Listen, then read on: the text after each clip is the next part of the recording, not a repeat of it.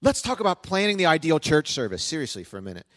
Could you imagine a more disastrous assignment for us to do this morning than if I just said, you know what, I'm going to get out a gigantic whiteboard, which I've done here before, and I said, let's just throw it all off the table and let's start from scratch. Let's plan your perfect church service, and we're all going to be in unanimous agreement over what the perfect church service should be.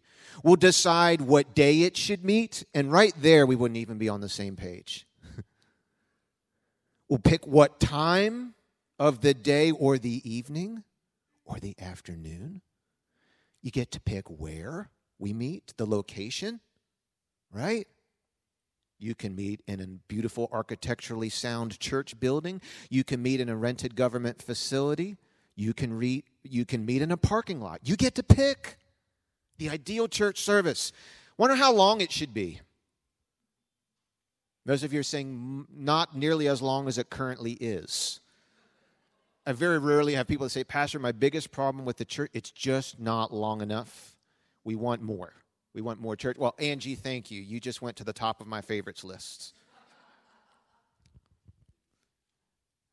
You get to pick the worship, whether we have music or not, what instrumentation we have. You can pick the attire of the worship team. Yay. Yeah, I know. I'm sorry, Tawny. Yeah, I know. That wouldn't be good. You get to pick the pastor. You get to pick what kind of teaching, if there is any, how long it is, that you get to pick the topics, right? What order we do things in. You want more worship, you can have more worship. You want less preaching, less preaching. No preaching, no preaching. You understand we would not get very far in that conversation, would we? In fact, there's 60 or 70 churches probably within 20 minutes of where we are this morning. I don't know that you'd see any two identical services, would you? Now, my question is God cool with that? Is he okay with anything goes for church? Are there some absolutes? Is there a right way and a wrong way to do worship, to do preaching, to do communion? There's been so much written and so much opinion out there. And to be quite honest, it would be an interesting exercise this morning if I took this microphone and I handed it around the room and I let you just say, why do you choose to be here this morning at Echo Community Church? It'd be interesting to hear that. Some of you would talk for 20 minutes about some long story. Some of you wouldn't have a good answer at all. Some of you would have an answer that would get applause. Some of you might get booed. I don't know. But I think many of the choices we make about coming to a church or a place of faith has much more to do with style and preference than it does with the idea that I come here because I'm looking for a house of worship and another group of human beings where I can glorify God together and be part of being built up and building other people up. I don't hear a lot of people say they're leaving this church and going to that one, or they've stopped going to church altogether because the church is failing to glorify God, or the church is failing in being a place where it's trying to build you up and giving you. I hear it more about style and preference, or disagreements about this, or inconvenience. And the question I want to go after today is, how would God design his ideal worship service?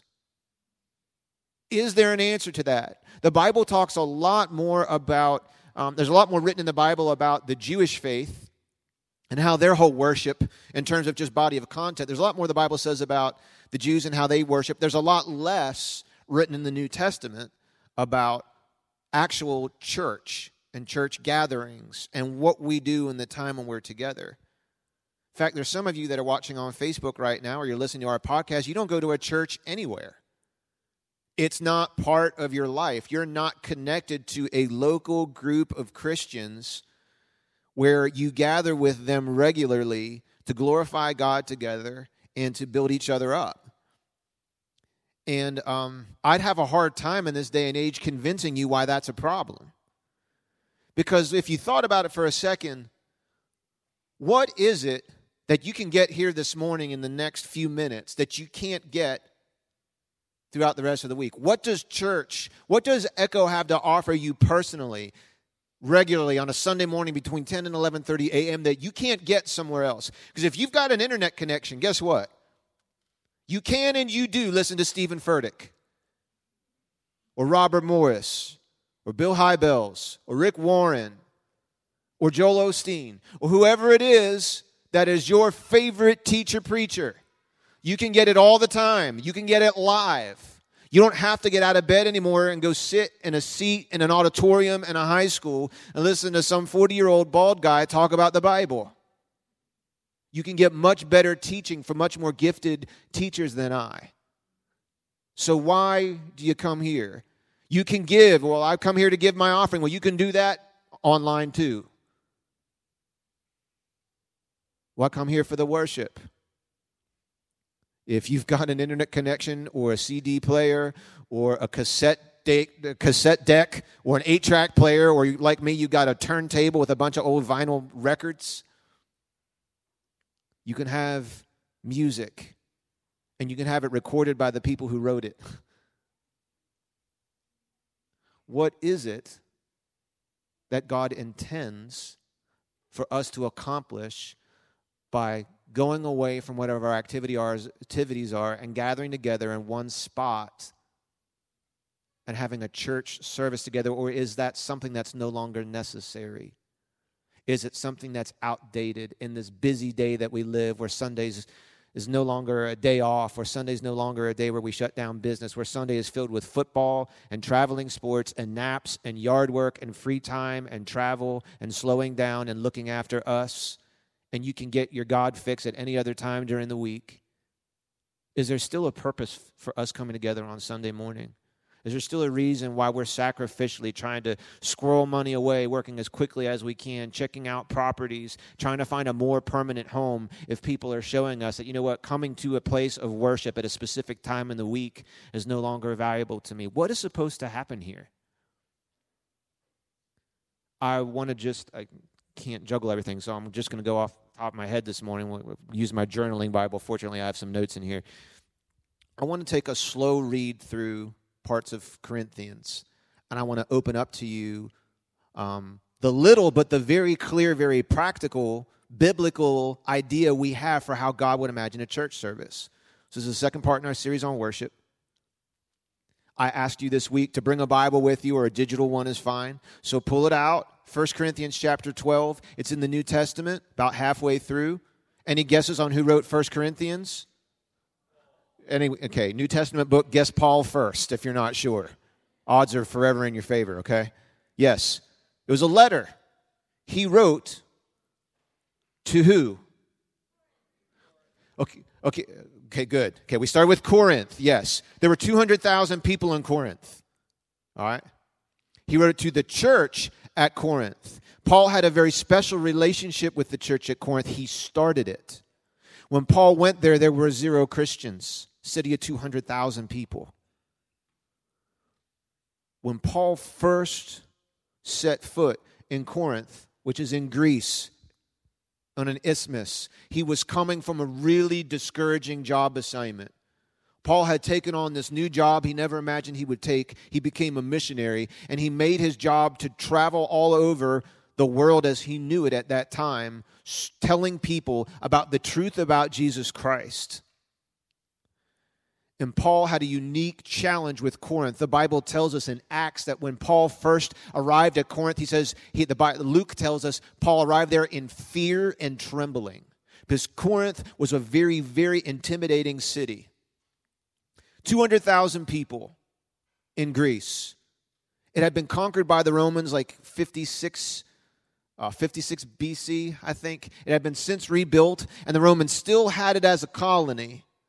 But they allowed Corinth to pretty much do its own thing as far as business and local government. It was a wealthy city because of where it was located. If you wanted to go north, south, east, or west, if you wanted to get to either of the ports or you wanted to go to Athens or any of the other big cities, you had to go through Corinth. And so people who passed through there spent money there. So they were very wealthy off of transit taxes, off of manufacturing, off of mining. They were wealthy. They worshiped the god Aphrodite. Big old 500-meter hill in the middle of the city. They worship Aphrodite, the goddess of fertility and love. And the city was known far and wide, has a historic reputation for sexual promiscuity, prostitution, the sex trade. They were known far and wide. In fact, many sailors had a common saying among them that, going to Corinth is just not for everybody. Another thing they were known for is their trade guilds or their trade unions. They were a very social city. And so outside of occupations, you had these voluntary trade associations where people of like professions would voluntarily come together and they would pay dues. They would get together for friendship and to support causes that were unique to their trade. So the carpenters would have a trade union, not organized through one centralized business, but carpenters all over Corinth would have a trade union, and they would give dues, and out of those dues, they'd do things like have a meeting hall. They would provide for weddings and funerals and parties and galas and any other services that were unique to those unions. That was pretty much the social structure. You befriended people who earned what you earned, did things that you did, and were in the stage of life that you were not so different from today. That's what your social circle was. Every trade union chose a god or a goddess to worship. So you had a culture that said it's not out of place for outside of your vocation for you to form a collection of similar people who have similar interests, of similar vocations, who worship a god together and who give money together for the common good. That's how the whole city operated.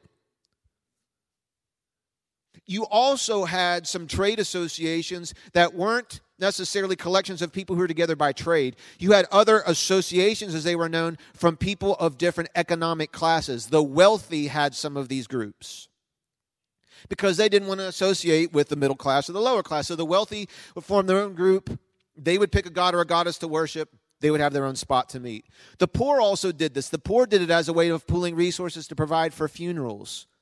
So that even if you were poor, you could share collectively. It was like a social welfare system where they would take care of burying people. It's into this culture that Paul arrives. And after Paul gets there, he connects with Priscilla and Aquila, a husband and a wife team. Interestingly enough, the wife is always mentioned first in the Greek. He gives her an endearing nickname, Prissa. And it's very clear in all of Paul's ministry that he viewed Priscilla, a female, as almost his right hand in church planting. So for those who, give Paul a bad rap, and we'll look at some of those verses probably next week, where Paul speaks very controversially about some things about women and their role in the worship service, it's important to keep in mind that we have to look very carefully because he's not being completely inconsistent with his stance. His stance was that, obviously, the fruit of his ministry was that he leans very heavily upon Priscilla in the church planting and in the launching of ministry. So we'll look at a little more about what that means. So he had 3 people there already, and then a little bit later on, Timothy and Silas, who were hung up in Thessalonica with some angry people that were running them out of town. They joined them, and that fantastic 5 are turned loose on 200,000 people in Corinth. And they have a desire to reach this city with the gospel. They have no income. They have no real network of supporting churches that has been well established. Paul later on indicates he was even getting questions about his own financial integrity. And what we find is that he set up his bivocational operating of making tents. And in his spare time, he tried to start a church. He was only in Corinth a year and a half, and in that time, he went into the Jewish synagogue, got run out of the synagogue, and had to find a place. He went into the synagogue. He started with the Jews. There was one synagogue in town. He started with the Jews because at least they believed in God. The rest of the city were pagans, didn't believe in God at all. They were all about work, party, have sex, and repeat. He went into the synagogue. They kicked him out of the synagogue because the Jews got mad about what he was teaching. However, there was a Gentile, in other words, someone who didn't grow up a Jew who was interested in Judaism, who was attending the synagogue to find out about Judaism. And one day, Paul stands up and starts teaching, and his ears light up. His name was Titus Justus. He hears Paul teaching about Christ. And as the Jews kick Paul out, now Paul has nowhere to go to teach. The one spot in town he had kicked him out. And the town wouldn't let him rent a space because Christianity at that point was an unlicensed, unrecognized religion, and it was not a trade association, so he didn't have the same benefits of building rental. So Titus says, hey man, I got a place you can meet. I want to know more. He says, great. Where do you live? Right next door to the synagogue. So he sets up shop in that synagogue, and what unfolds there over the next 18 months is not only does Paul start converting people and do people come to Christ, the leader of the synagogue finds Jesus, and they kick him out. And then a new leader steps up, Sosthenes. And the cool thing is, if you read the first chapter of Corinth, we find out that after Paul left, Sosthenes gets kicked out of the synagogue because he gets converted.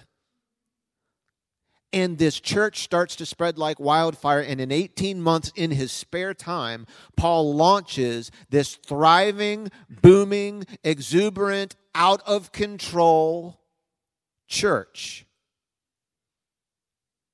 And now, where did they meet? Well, here's the thing. Archaeologists show us that in Corinth, obviously just probably about anywhere you go, the wealthier you got, the bigger the houses were. And so the biggest houses that we found, their kitchens would seat 10 to 15, but they had an outer courtyard that could fit about 50 people. And so the church, by default, the church didn't have a centralized meeting location. In fact, in Romans 16:23-ish, 16 somewhere, there was only one time we know of in Scripture where the church at Corinth actually all met all at the same time in one spot.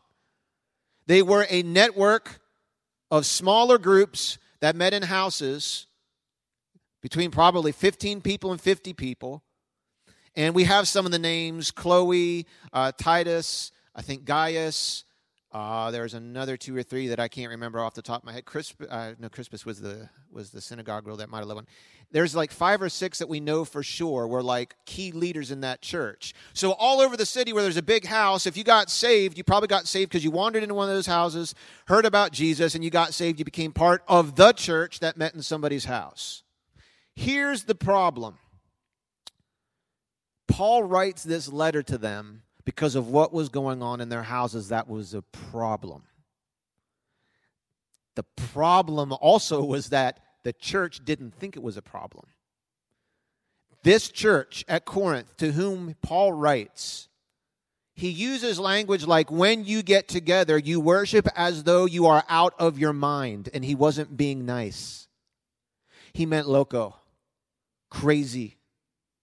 So much so that he said when unbelievers, or inquirers, the Greek actually says, when they wander through the courtyard in to see what's going on in your little trade association here, they're so turned off that they leave. And he's saying, you're thinking that you're doing the right thing. You're doing that proudly, but you're out of control. They were exuberant. They were also completely divided. Every little small group and their family and their leader did things a little bit different.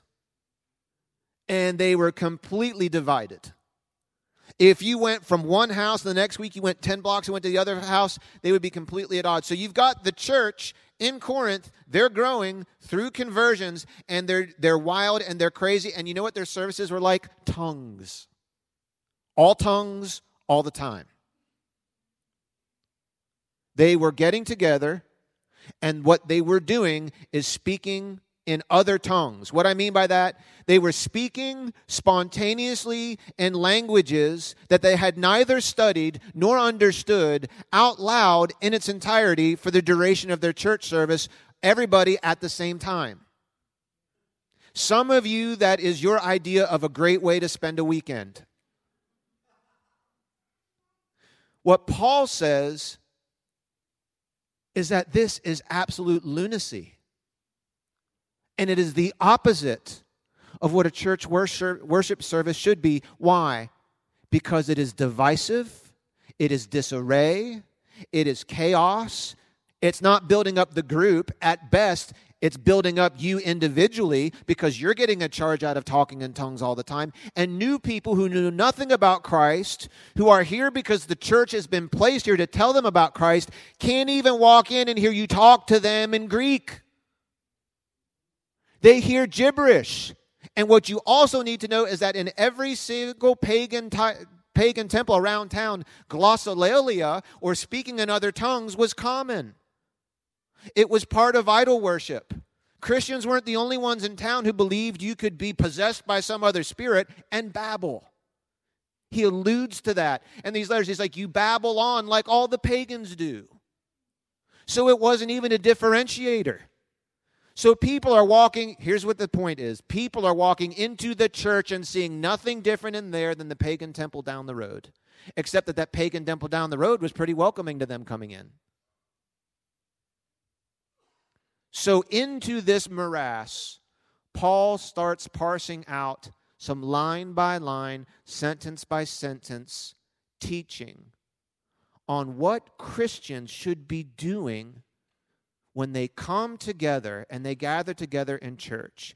What you should expect, why you should make time to be there, what you get out of it, what you put into it. It's some of the most practical teaching in all of the Bible. So if you'll allow me, with that long introduction that I've shot half my time, what happens when I can't hold my notes? Let me start at 1 Corinthians 12. And let's look at this together. 1 Corinthians 12, 1. Just give my eyes a second. When I look down, I see the dots from the other lights. So just give me a second here.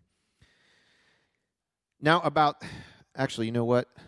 Before I read that, let me cover my bases. I'm going to give you all the blanks right now. You ready to write? Someone says, thank you. I'm going to give you all the blanks right here. The big idea is that God intends Christian worship gatherings to be, here's 3 takeaways from these 3 chapters. First bullet, both unified and diverse. Both unified in our focus. What do you mean by that? He wants us all to have the same focus, and that is on glorifying God and building up the entire group that's here, the entire church family. That's our focus.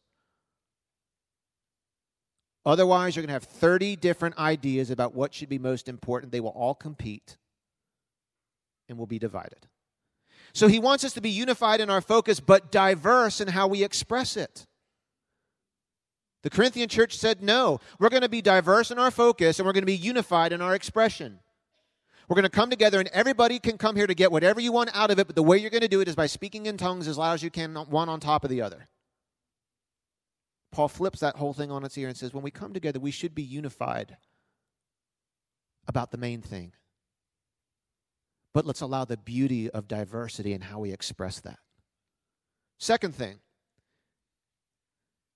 the church worship service should be for both believers and unbelievers.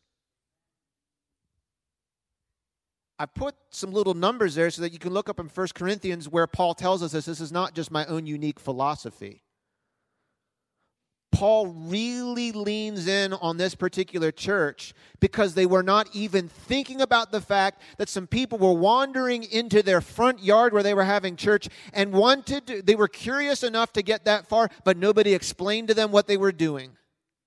No one told them, we're going to take communion now, and this is what communion means. No one told them, we worship by giving here, and here's why we do that, and here's what that means. We're going to sing some songs now, and here's why we sing when we come together, and we want you to know what we're doing so that you can be involved in it. We're going to open up our Bibles now, and here's where this book in the New Testament is, and here's who wrote it, and here's why we think that this is important. Nobody was doing that.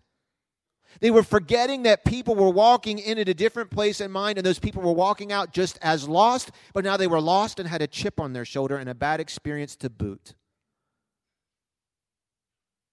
He says it's for believers and unbelievers. And then finally, the big idea is that God intends Christian worship gatherings to be glorifying to the Lord and building up the worship community as a whole. You can do things to build people up that doesn't glorify God at all. Right? You don't need a Christian minister to sit up here and talk to you for 30 minutes to build you up. There are other people with similar giftings and talents and communicate much better than the preacher of the day today. They can come and build you up. You can go to a football game, and if your team wins, you can go home build up. You can go to the gym and run on the treadmill and get those endorphins going, and it can build you up. You can sit around with people who you like, who can compliment you and encourage you and build you up. You can do a lot of things to build people up that aren't necessarily glorifying to the Lord. But you can also come and be so hyper-focused on making sure God hears you and you hear from God that you walk past other people who maybe need to be blessed and encouraged by a unique skill or ability that God has given you for the express purpose of meeting that person's needs. What God wants us to be able to expect when we come together is to know that this is my chance to glorify God, not privately like I do during the week, but together with other brothers and sisters. But it's also an opportunity for me to be encouraged and built up by being around you and the unique skills and gifts that you have, and vice versa. So let's look at that together. 1 Corinthians chapter 12. Paul writes this, now about the gifts of the Spirit, brothers and sisters, I do not want you to be uninformed.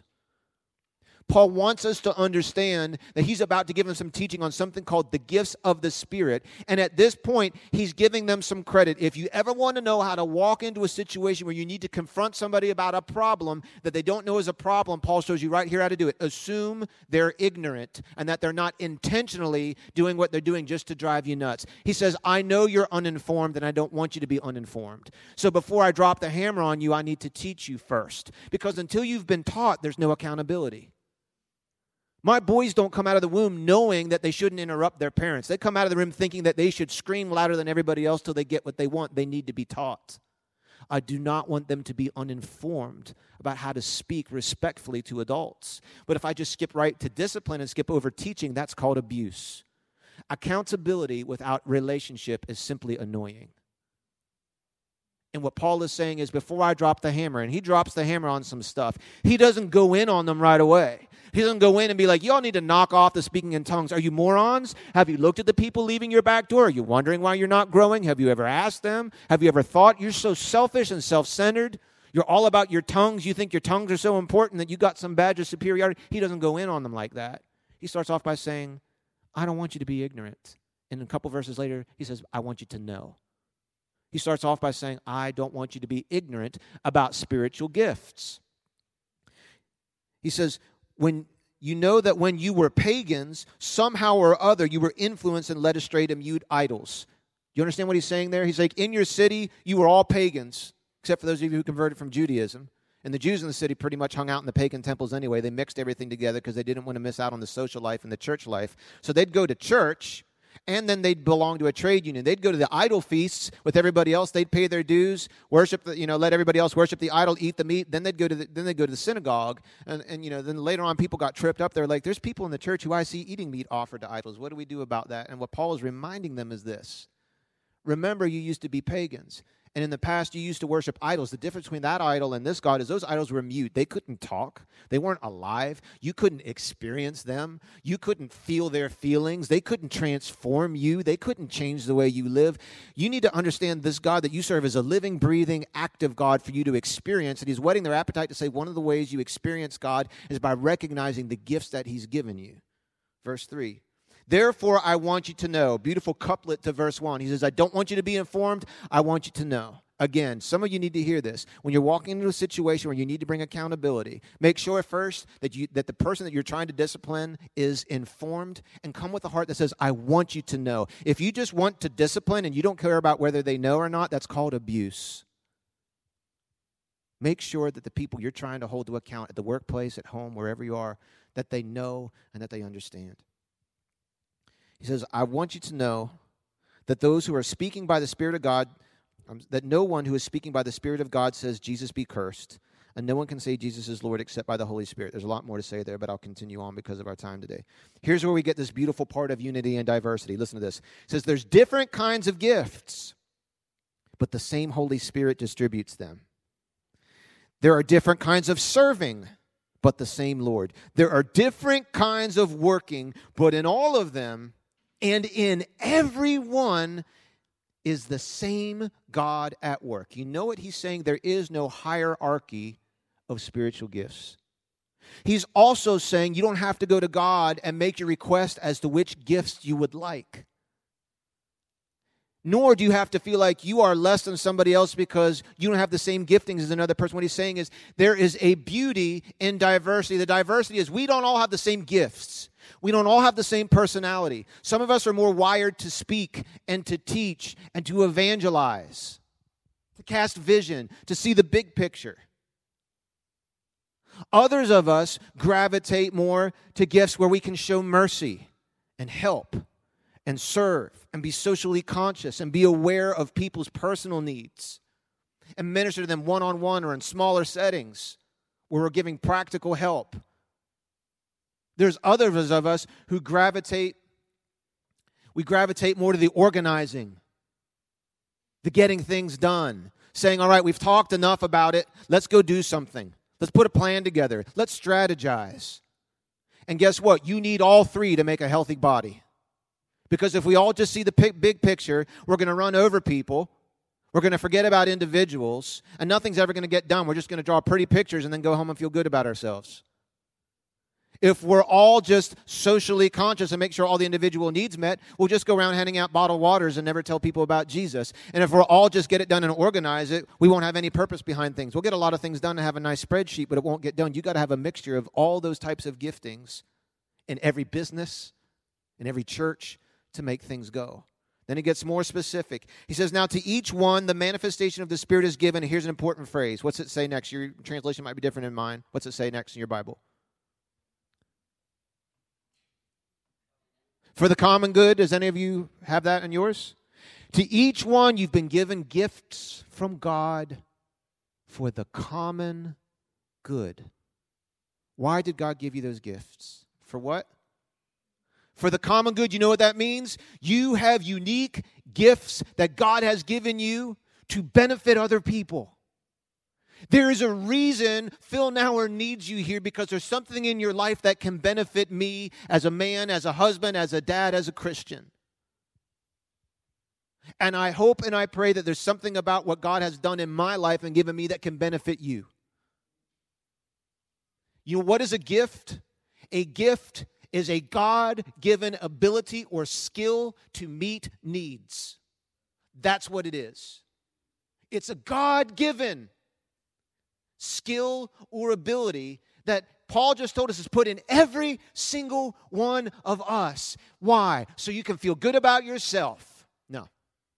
Why? So you can look in the mirror and say, this is who I am? No. Why? So you can take a 75-question questionnaire, spiritual gifts inventory, and go home and say, thus I have the gift of martyrdom and celibacy. Thank God.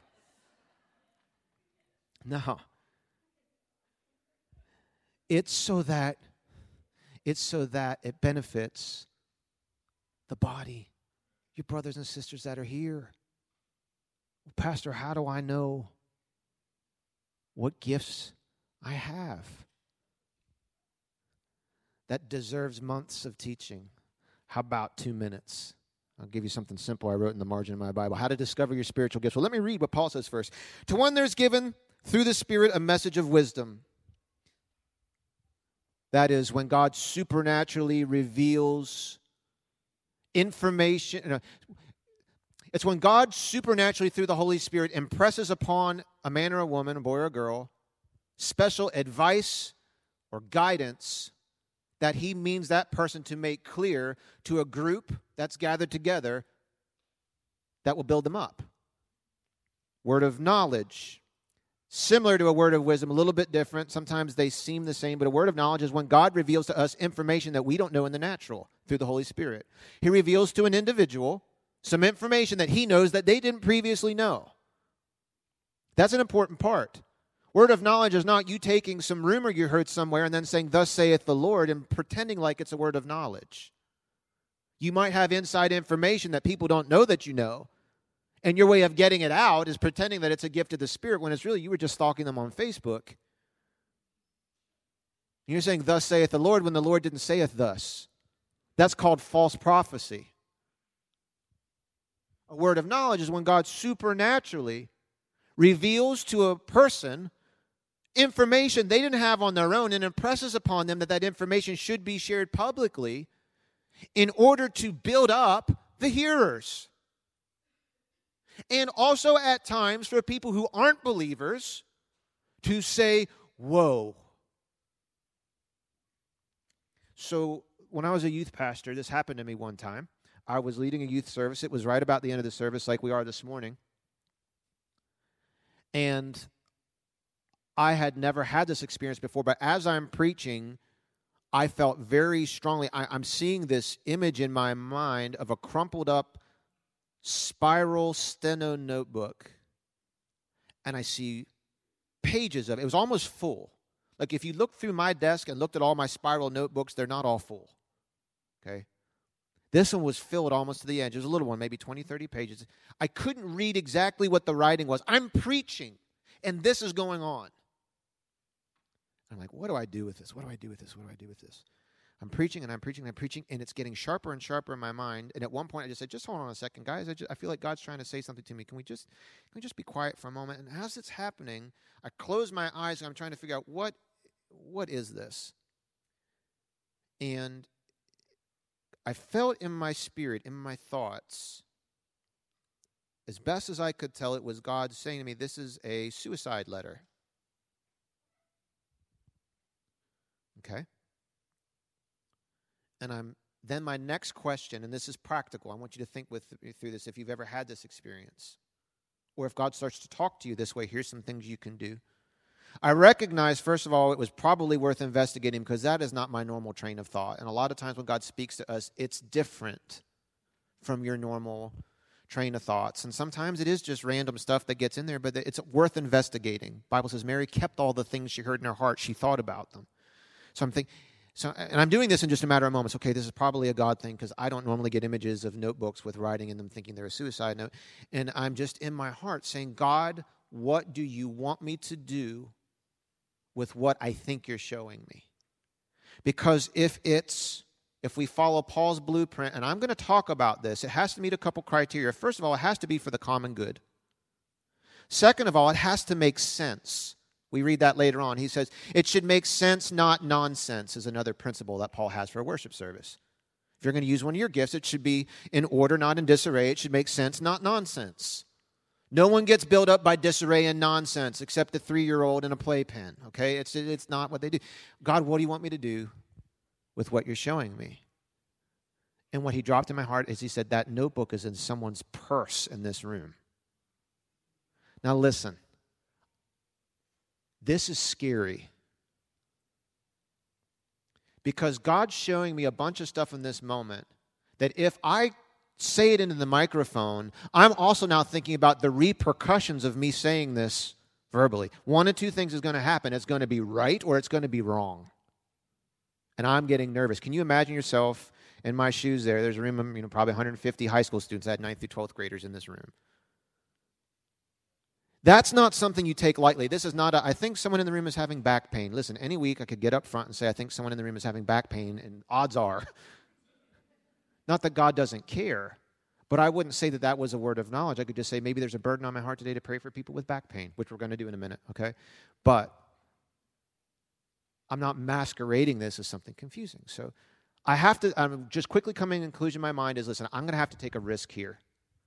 The worst thing that can happen here is not that I'm wrong. The worst thing that could happen is that I'm right and I say nothing. And that girl with the purse or the guy with the purse, because you don't know, right? You can carry a man purse or whatever. That's another sermon.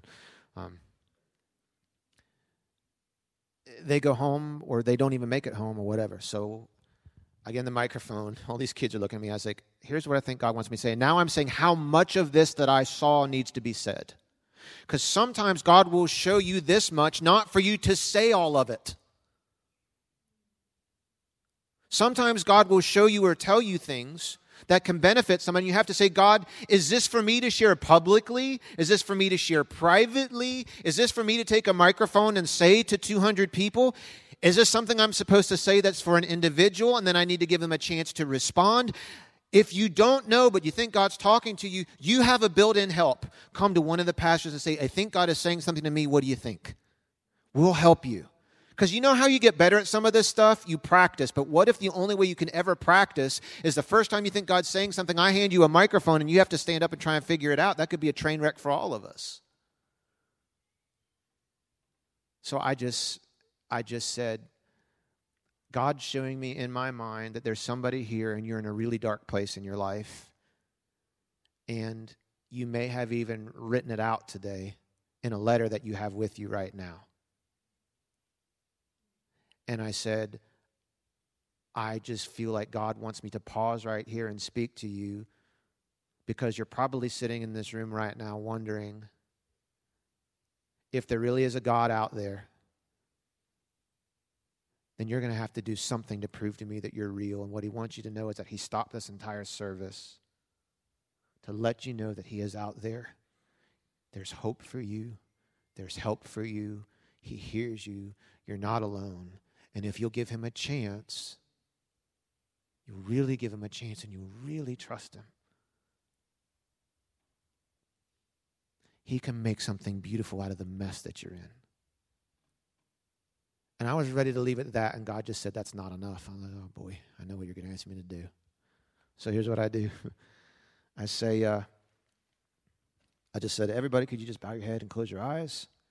I said, I don't usually do this, but the Bible tells us in 1 Corinthians chapter 12 and 14 that the purpose of God interrupting the service is not only to encourage you, but it's to build up everybody that's here. And I want to give you a chance not only to be encouraged, but to let us as a group encourage you too. If that described you, would you do something brave and would you slip up your hand while no one's reaching around? I'm telling you, this little girl in the back, 17 years old, had never been to church before. I didn't even know who she was. She doesn't lift up her hand. She stands up, starts sobbing, comes down front carrying her purse. Now everybody cheated and opened up their eyes and lifted up their heads, right? She opens up her purse. She pulls out a red spiral-bound notebook. Inside of it is 3 pages she had written out to her mom, and she was planning to take her life on the way home. My wife and some of the other ladies just came up and began to minister to her. I want to tell you, God set that young lady free. But can I also tell you what happened in that youth ministry starting the next week? Their expectation of what would happen at church began to change. Now, that's a spectacular example. Not all of, there's some of those spectacular gifts, and we get enamored with them. Miracles, tongues, prophecy, words of wisdom and knowledge. There are other gifts like helping, hospitality, serving. The point of the matter wasn't that God gave me some spectacular gift because he put me on some sort of plane.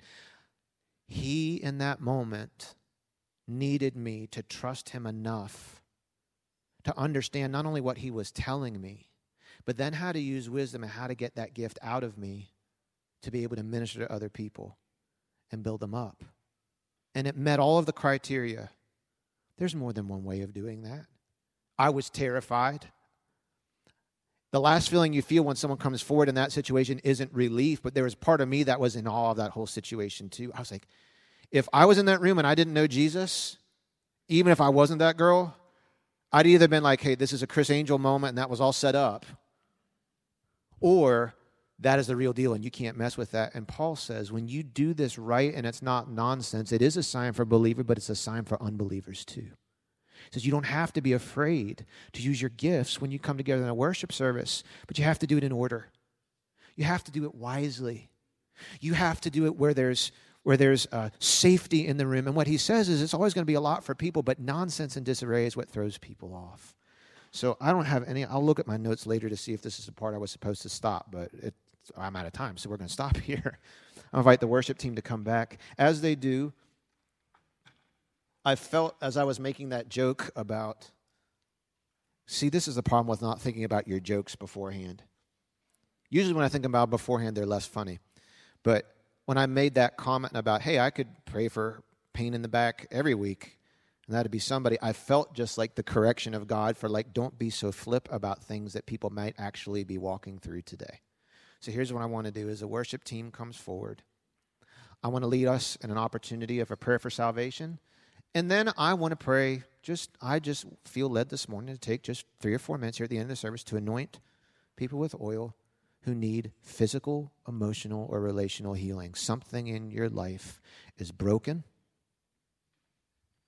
Some of you came here today specifically expecting and hoping that today would be the day of your breakthrough.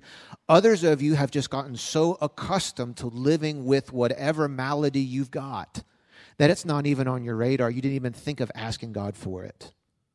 All I want to do this morning is make an opportunity to minister to you. That's all. So if you're willing and able, will you stand with me this morning? And can we just take a moment and pray as the worship team plays quietly behind me? Then I'll just give you some simple instruction for how we're going to do this. We'll create an atmosphere of faith here and just invite the Holy Spirit to do what He wants to do as we end our time together this morning. Heavenly Father, I love you. And I recognize that in this room or perhaps watching on Facebook or listening to the podcast, there are folks who are looking. They recognize now they're looking for relationship with you, God. They recognize that deep inside of them is a desire you put there to know Him, to know who you are, to know where you came from, where you're going. Thank you for leading us to this moment. So all across this room, my friend, sir, ma'am, young lady, young man, if you would like to have a personal relationship with God, I want to lead you in all you need to do in order to make that possible today. The good news is that Jesus has done all the work for you. He's looking at you right now, and you know what I want to tell you? Even before you pray a single word, He's looking at you, and He would want me to tell you on His behalf, He loves you just like you are. You are beautiful to Him. He loves you. He doesn't start loving you after you decide to be a Christian. He loves you as much as He will ever love you. He can never love you more. He can never love you less. He's drawing you to Him today. Well, how do I connect to Him? Simple. You use your voice. You use your words to say the following to Jesus. You can join me if you like. Dear Jesus, I believe in you. I believe you lived on this earth, that you never sinned, that you died on the cross in my place, and that you rose from the dead and you're alive today. I know I need a new start. I'm sinful and I'm broken. Please forgive me, and I accept your forgiveness over my life. I choose you to be my Lord. I step off of the throne of my life and I invite you to sit there. I step away from the driver's seat. You sit there. Now you lead and I will follow. Thank you for saving me. In your precious name I pray. Amen. With every head up, with every eye open, if you prayed that prayer, you are gloriously and wonderfully saved. All of heaven is rejoicing this morning. You are a child or a daughter, a son of God today. The most important next step you've got is to tell somebody. Tell the person who invited you. Tell somebody sitting in your row this morning. Say, I prayed that prayer with the pastor this morning, and I've invited Jesus into my life. They'll know what to do. They'll know to take you out there to the New Here booth, get you one of our welcome kits, has a Bible and some other things in it to get you started. But here's what we're going to do this morning as we land the plane. I want to invite anybody that's here in the house that you would like me to just just pray over you. You're sick in your body, you're sick in your soul or your thoughts. You need some type of a breakthrough physically, relationally, or emotionally, or spiritually. I don't want you to hesitate. You either know that it's you or you don't, right? If you would just let me pray over you real quick. I'm going to invite you to come down from your seat and just line up across here. Come on. Just line up. If you could kind of line up at shoulder to shoulder. It doesn't have to be a perfectly straight line. We won't measure anything. Why are you doing it this way, Pastor? You don't have to do it this way. But I feel like this is what we need to do this morning. The Bible says, if any among you is sick, call for the leaders of the church. They'll anoint you with oil. We've got some anointing oil here. And we're going to pray. Are you going to pray over every individual person a long prayer? Sometimes I do. This morning I'm not. Here's what I'm going to do. Come on. I just want to make sure. Pastor Brian, can you help me? We just want to stretch this line out this way. What I'm going to do in just a moment Once I make sure I know where the line begins and ends. Okay, yeah. There's some space down here too. What I'm going to do is this. I'm going to invite you to help me create an atmosphere of worship here today. So in just a moment, I'm going to turn over to Keith. He's going to lead us in worship. We're going to just create an atmosphere of faith. See, you're part of this. All I'm going to do is just take a little oil on my finger. I'm going to start down this side, and I'm just going to anoint everybody in the name of Jesus. And here's what I'm going to believe. That we don't have to pray a 30-minute prayer over everybody. This is God's moment. Amen? God can listen to volumes, or he can already move. In fact, some of you are experiencing healing right now. You're feeling it in heat in the affected area of your body.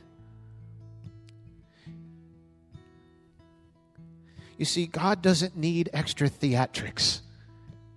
He just loves to hear our faith. If people got out of their seat and came down here, you know what they're saying? I might be worried about what you're thinking, but that's not enough of a deterrent to keep me in my seat. I want what God has for me today. I don't want to tell you, friend, it's not my faith, but your faith that is making you whole. So you don't even have to tell me what the need is. I'm just going to move quickly down the line. I'm going to anoint you each with oil. Just feel free. Well, what do I do while I'm waiting? Just think about the Lord. Think about that breakthrough. Think about his goodness. Remember when you got saved. Whatever it is, go to that place. Worship along with the worship team. I won't scare you. I'm just going to come along, just touch you lightly on your forehead. And our congregation is going to help us create an atmosphere of praise, and God's going to do breakthrough. Sound good? Amen. Heavenly Father, we come before you right now. We consecrate this moment that we have. I thank you that you can operate in hours and you can operate in milliseconds. We just clear the way right now, Holy Spirit, for you to minister healing physically, emotionally. There are those who have been hurt and devastated and broken by people who will never ask their forgiveness. I pray right now you flood into their heart and heal those broken places. Lord, mentally, all the different areas, whatever it is that these folks are standing in for, you know and they know. And in the mighty name of Jesus, we ask for healing and completeness to flow. Hallelujah. Let's worship together.